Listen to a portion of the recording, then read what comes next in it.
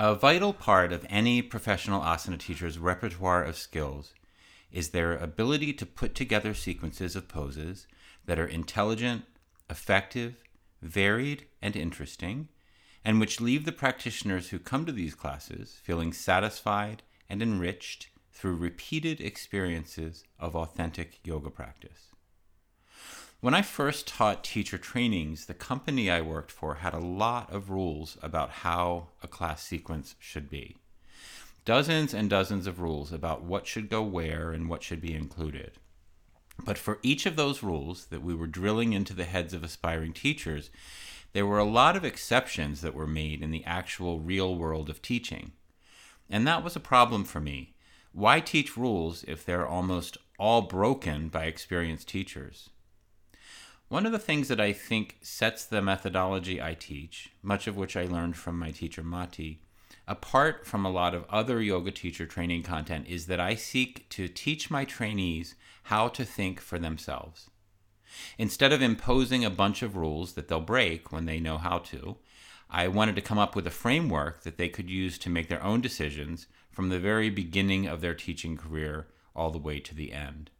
So to that end, I created a simple process for sequencing any type of asana class that gives just enough structure to satisfy the desired outcomes that exist for most asana classes, but also allows enormous freedom and creativity to have infinite other types of outcomes.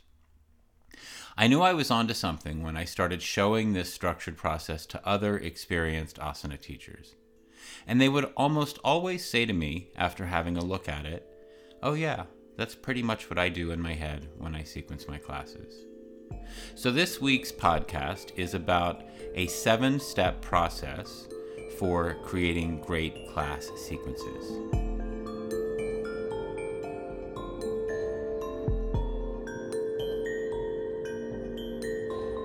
This is the My Yoga Practice podcast. I'm James Brown, and I've been teaching yoga practice and how to teach it to people all over the world for over 20 years. In this podcast, I'm sharing with you the most important things about teaching that I've learned along the way. Yoga practice is to be tailored to the individual, yet it tends to be taught with a one-size-fits-all approach to people with different needs and abilities. In this podcast series, learn specific teaching strategies that allow each student in your classes to make the practice their own.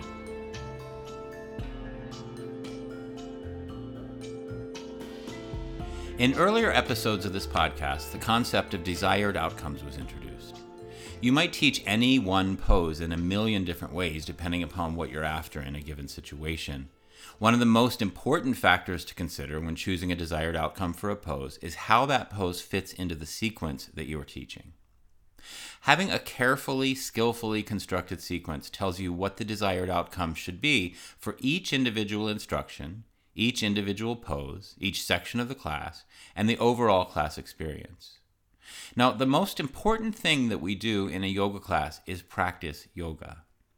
So we want to construct sequences that require the practitioner to focus the mind, because recall from the earlier episode that is how Patanjali defines his technique of practice, that it's an attempt to focus the mind. So in our classes, we want that to be the universal desired outcome. In this sequencing methodology, the way that we ensure that happens is to try to choose things to do that the practitioner can only do if they're paying close attention. One way to do that is by taking them near or to the end range of their ability. For that reason, this methodology is based on teaching things that are challenging in one of the 3 ways that were previously mentioned as limiting factors or types of challenge in asana. Remember, we can get students to focus by taking them to or near the end range of their ability in terms of their limitations in muscular strength, their limitations in range of motion, or their limitations in knowledge and skill. Those are important factors to consider when you approach this sequencing methodology. A reminder, though, about challenge, about making things challenging as a means to ensure that the mind is required to focus. It's not required in your classes to always be doing this. Not all practice has to be difficult. There are times when some or all of what happens in a class should be very easy. This methodology is provided as a means to get the student to focus, but it doesn't have to be employed at all times. Nowhere in the sutras does it say always practice. Based on that idea to keep things interesting by making them challenging, classes that are constructed using this methodology are sequenced toward what we will call a peak pose. That means that the first thing you'll do when you begin to create a class sequence is that you'll choose the pose that will require the most preparation. Then you'll create a sequence built on that because that preparation will require that the practitioner focuses.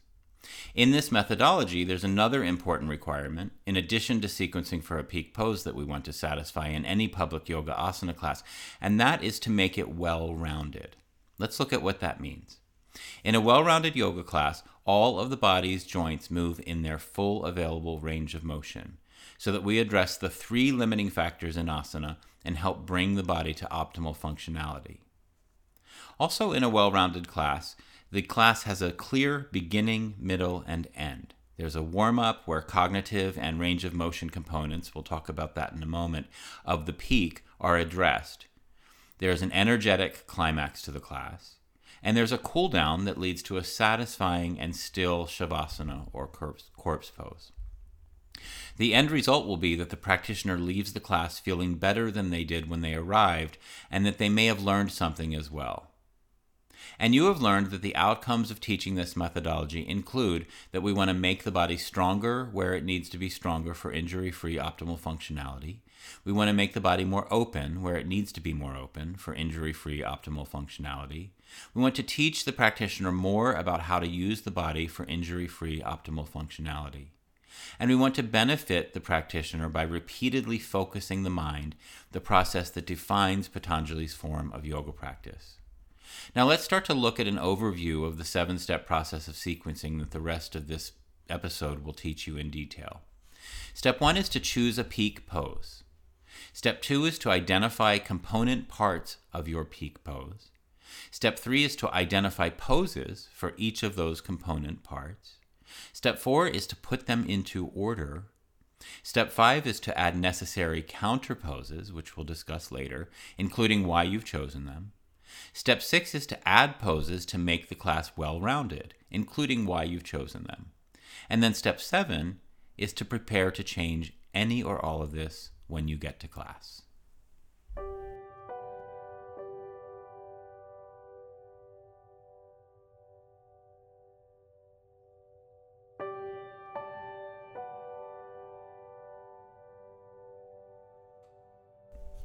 Step 1 is to choose a peak pose. The peak pose is the pose in a class sequence that requires the most preparation in order to do it safely and effectively. Consider the 3 types of limitation in asana: strength, range of motion, or skill. In the context of one single class, we can't make a person more strong. We can take people to the physical limits that their muscular strength will allow, thereby increasing strength as needed over time. So when we talk about preparing a person for a peak pose, we know that we can't, in the context of a single class, make a person stronger. However, we can increase range of motion in a particular joint or area of the body in one class, and we can certainly increase the student's knowledge or skill in one class. So when we set about choosing a peak pose, we seek to choose a pose that you can expect will require, from most of the people that come to whichever class you're preparing, substantial preparation in terms of increasing range of motion and or knowledge and skill in that class before the peak pose. In terms of building strength, that's done over time. A well-chosen peak is key to creating a successful class sequence. But choosing a good peak isn't as easy as it would seem. There are a number of important parameters to consider, and they include, first, the skill level of the practitioners you expect. Choose something that will be challenging so that there is a likelihood that you'll be teaching the students about something they don't yet understand, can't yet do, or have not yet mastered. But don't make it too hard either. Avoid that awkward moment when you get to the peak and nobody in the class can approach trying it. Next, consider the time of day. The time of day may affect focus and range of motion. If you're teaching in the morning, students tend to be physically tighter, but more able to focus. And early morning students tend to be more disciplined students who attend more regularly and are more interested in learning than their later day counterparts. Later in the day, students tend to be physically more open, more interested in movement, but take a little more skill to get focused and to go inward. Also, consider what else you've been teaching to this group. Balance mixing things up with repeating that which bears repetition. If you're planning for a class that you teach regularly, it's helpful for you to keep track of what you have taught and when you taught it. Balance mixing things up with repeating things that bear repetition. Finally, and this might be the most important one, teach only what you know well.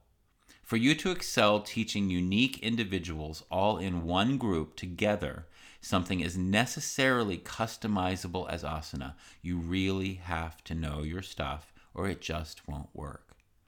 Aristotle is often quoted to have said, teaching is the highest form of understanding. And it very definitely applies to teaching asana. In a real-world teaching environment, you will encounter many surprises with regard to the bodies, attitudes, and skill levels that are presented to you as a teacher every day. No two students are alike. For you to excel teaching unique individuals all in one group together something as necessarily customizable as asana, you really have to know your stuff about what you're teaching or it just won't work. So for this example, in our step 1, let's choose the pose Warrior 2, Virabhadrasana 2. That's a great peak pose for a beginning level yoga class.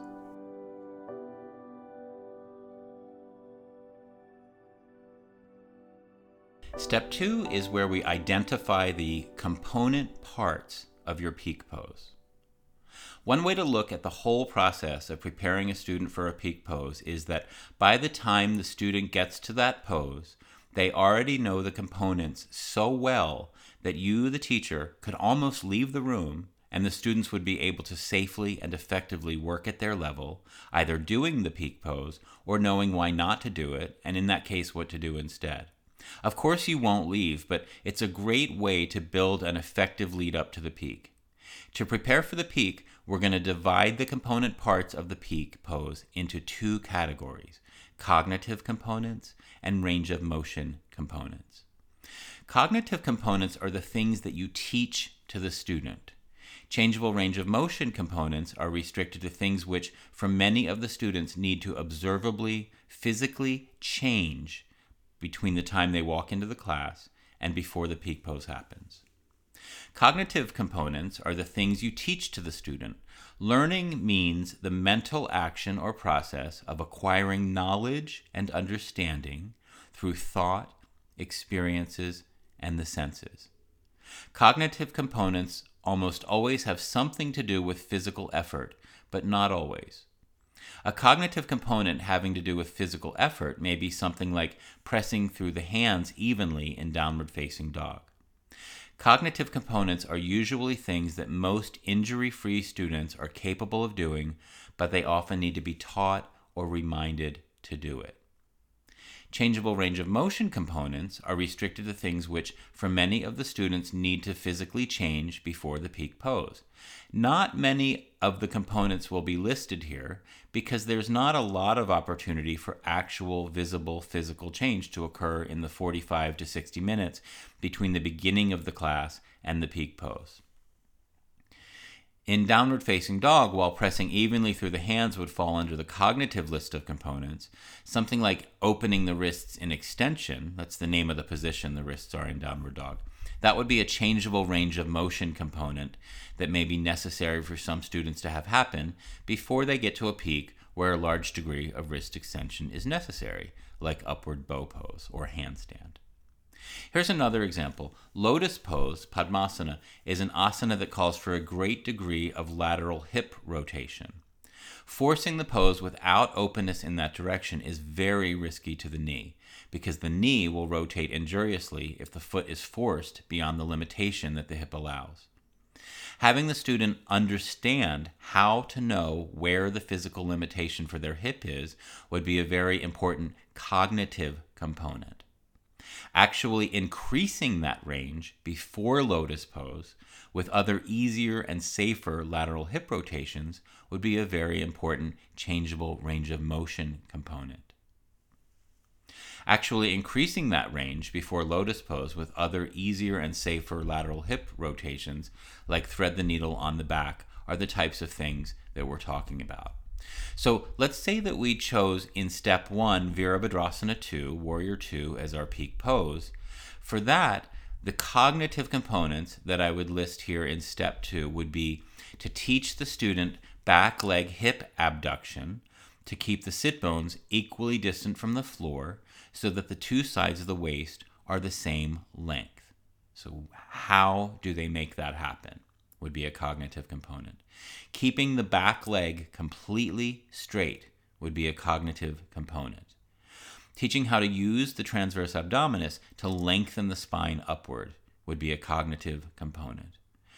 Having shoulder abduction, that's with the arms out to the sides, without excessive scapular elevation, without lifting the shoulder blades excessively, would be a cognitive component. The muscular effort in the core for the slight rotation of the spine that happens in this pose would be cognitive.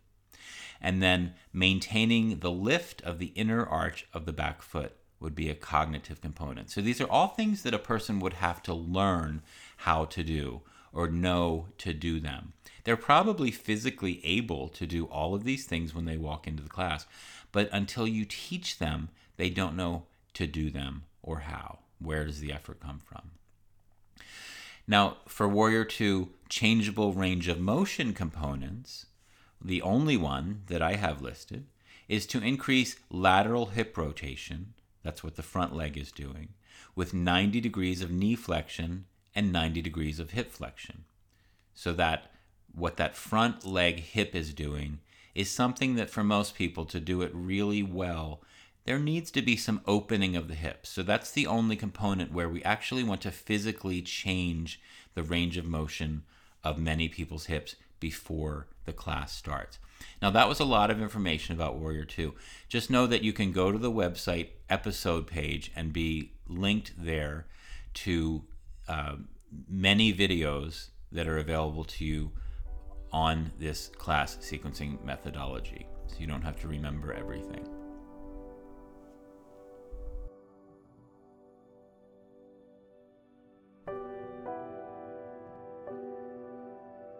Step 3 is where we identify poses for each component part.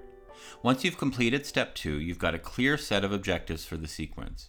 You know what you've got to do. Step 3 is where you start to plan how you will do it. Using your list of component parts as a starting point, choose asanas, including variations and prop usage, that you think will work well to teach or accomplish what each component part is all about. There are many ways to teach any component part well. Most of the things you want to accomplish can be done with the shapes that are generally referred to these days as yoga poses, but you might do other things that are different. What's most important is that it works and that you understand why it works. Because if you don't understand it, you can't teach it. When you do this step, include notes to yourself about using props, walls, variations that will reinforce what you're doing or teaching, why you're doing that pose. Now, making these notes to yourself about how you'll accomplish your desired outcome is different from options and variations that you might give students that can't do the full thing or that are injured or something like that. You shouldn't need to make notes for that. These are notes about how you're going to achieve the desired outcome of preparing that cognitive or changeable range of motion component with the poses that you're choosing in this step. Remember the components we listed in the last step? Each of them has a desired outcome, whether it's to open something or to educate it. So in this step, in summary, choose poses that will help to get to those desired outcomes. One component part at a time, choose the poses. And remember, you can see on the podcast episode page the poses that I've chosen for this example.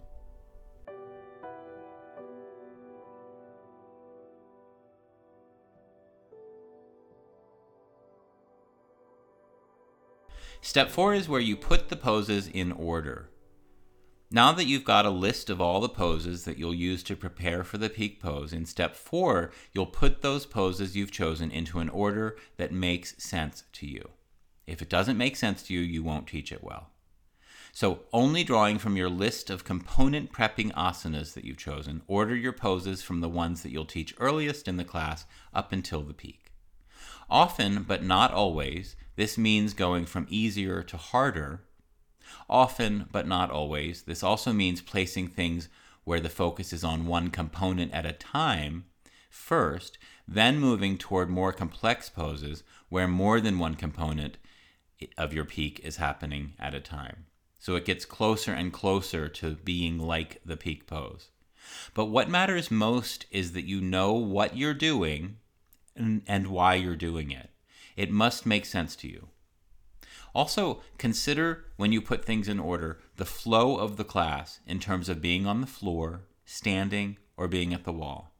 You don't want to be moving people from one setting to another over and over. Do floor stuff together, wall stuff together. A typical flow in many of the classes I taught was that we would start on the floor, we would build 2 repeated sun salutations, then we would do standing poses, then we would come to the wall for some kind of peak that required the wall, and then back to the center of the room to the floor for the cool down and shavasana. That's how I often did it, but there are many, many other ways to do it well. Just have a flow to your classes. And as you do this, keep in mind your class is not yet well-rounded or finished. We're still only focused on our peak, and we've only added and ordered poses that build toward that peak.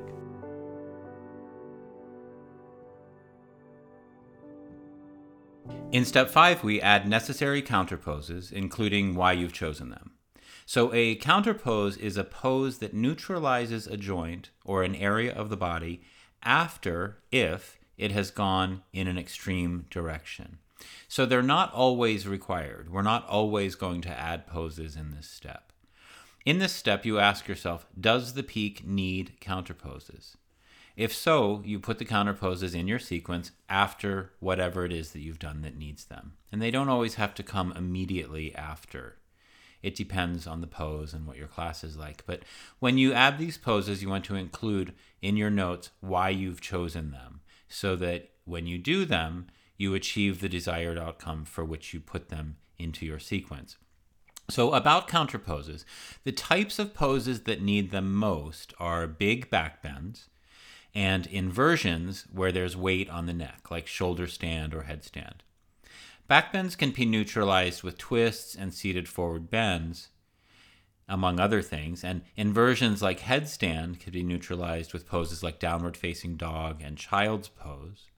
Inversions like shoulder stand, where the neck is in flexion, can be neutralized with poses where the neck is in some extension, like fish pose, or in a simple twist lying on the back. Know that this is not an exact science, but since you're only teaching things that you know well, you will know whether or not what you're teaching needs a counter pose. If you're not sure, you probably shouldn't be teaching it. So thus far, we've talked about having a sequence that leads to Warrior 2. And in this case, we don't really move the body into any extreme direction. So it's not in dire need of a counter pose. But the hip is in the position of lateral rotation and abduction quite a few times in the sequence as we have it so far.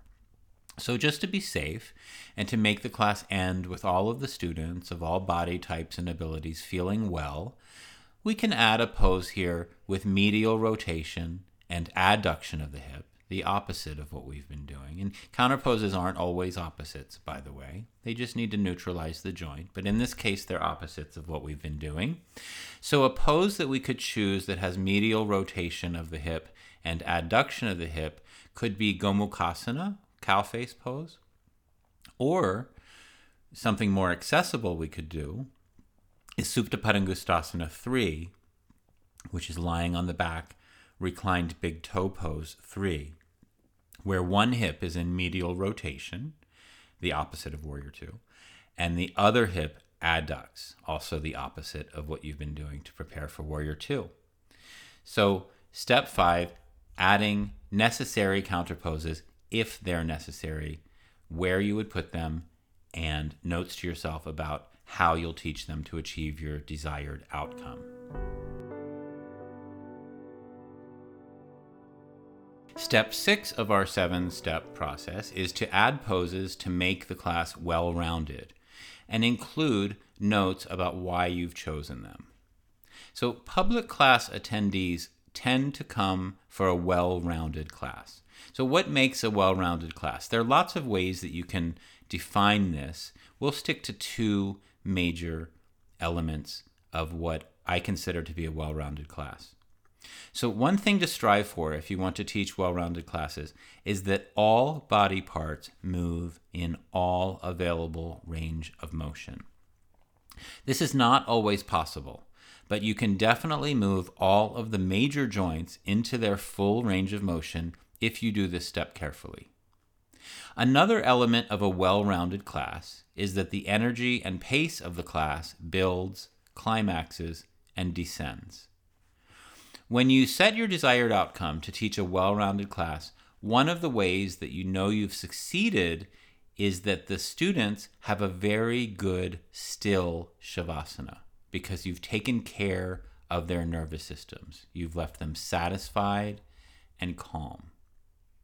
For this sequence, where we have thus far only prepared the students for Warrior 2, and we've done a single counter pose after that, some poses you might add in this step to make it well-rounded are cat-cow pose, because that provides spinal flexion and extension and wrist extension, none of which we will have done preparing for Warrior 2. You can add downward facing dog. That also provides wrist extension, and it's a mild inversion. The head is under the heart when you're in it. You could do Padahastasana. That's the standing forward bend where the hands are under the feet. This provides wrist flexion, which we will not have done yet in this sequence. There's Setu Bandha Sharvangasana, bridge pose. That provides shoulder extension, which we will not have done yet in this sequence, and spinal extension as well, which we did in cat-cow, but not in our prep for Warrior 2. Purvottanasana, which is stretch of the front of the body, is also shoulder extension. Our sequence before we got to this step had no shoulder extension, and shoulder extension is very important. That's where you take the arms behind the body. 2 more poses, one Bharadvajasana or sage twist. This is a twist, so it's spinal rotation, which we have done a little bit in Warrior 2 and preparing for it, but this is a bigger twist for the spine, which is good for it, but it also counterposes the back bends that we have just now added. And then finally, hugging the knees to the chest and taking an easy twist to each side. And then Shavasana and corpse pose are added to make the class well-rounded in terms of an energetic sort of denouement to the end of the class. And remember that you can see this sequence that I'm discussing and the 7 steps of this process on the episode page on the website, myyogapractice.com. You also can link there to 8 video lessons that cover what is covered in this podcast episode.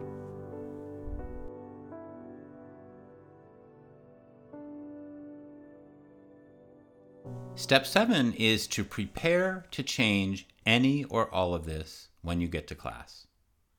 So the actual class that you teach is rarely, if ever, exactly as you planned it. After step 6, you will have a final, carefully and thoughtfully crafted final sequence. You will have worked hard to write and understand this sequence. But guess what? You probably won't teach it exactly like you've planned it when you get to class. And it took you a very long time to write. When you do this on your own, following all these steps, you'll be amazed at how long it takes the first few times.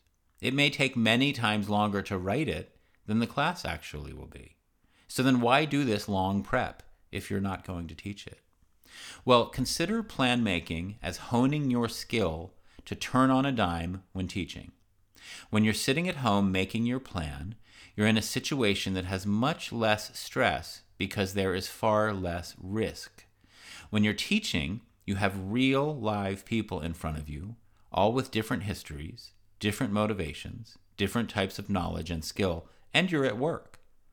And they all want you to give them a good yoga class.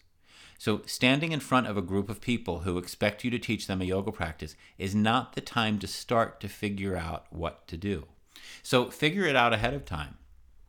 What you're doing when you make these dozens of decisions ahead of time is that you're getting good at weighing your options and making good decisions. Even though you'll not make the same decisions while you're teaching real life people, by planning, by doing these steps with great care and thoroughness, you're getting very good at weighing options and making decisions. So do it, please. Do it over and over and over. Do it before every class that you teach until you know that you're good at it. Then keep doing it.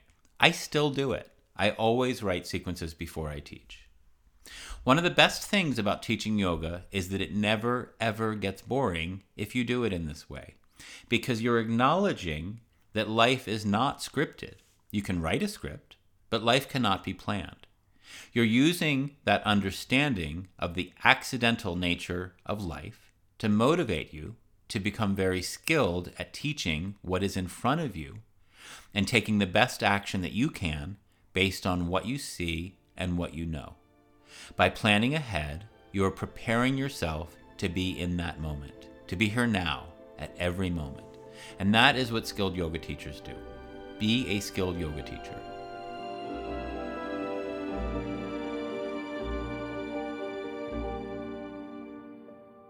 You can see 8 short videos that go into detail about this process and that take you through the construction of a class sequence using it on the online education platform at myyogapractice.com. And on the episode page for this podcast, you can also see the 7-step process written out. There you can also access resources for teachers and practitioners of modern postural yoga, including over 100 video lessons that exist to help teachers teach yoga better. And you can also learn about and book private long-distance mentorship sessions for teachers with me. Please rate, review, subscribe to, and share the My Yoga Practice podcast. Thank you for listening.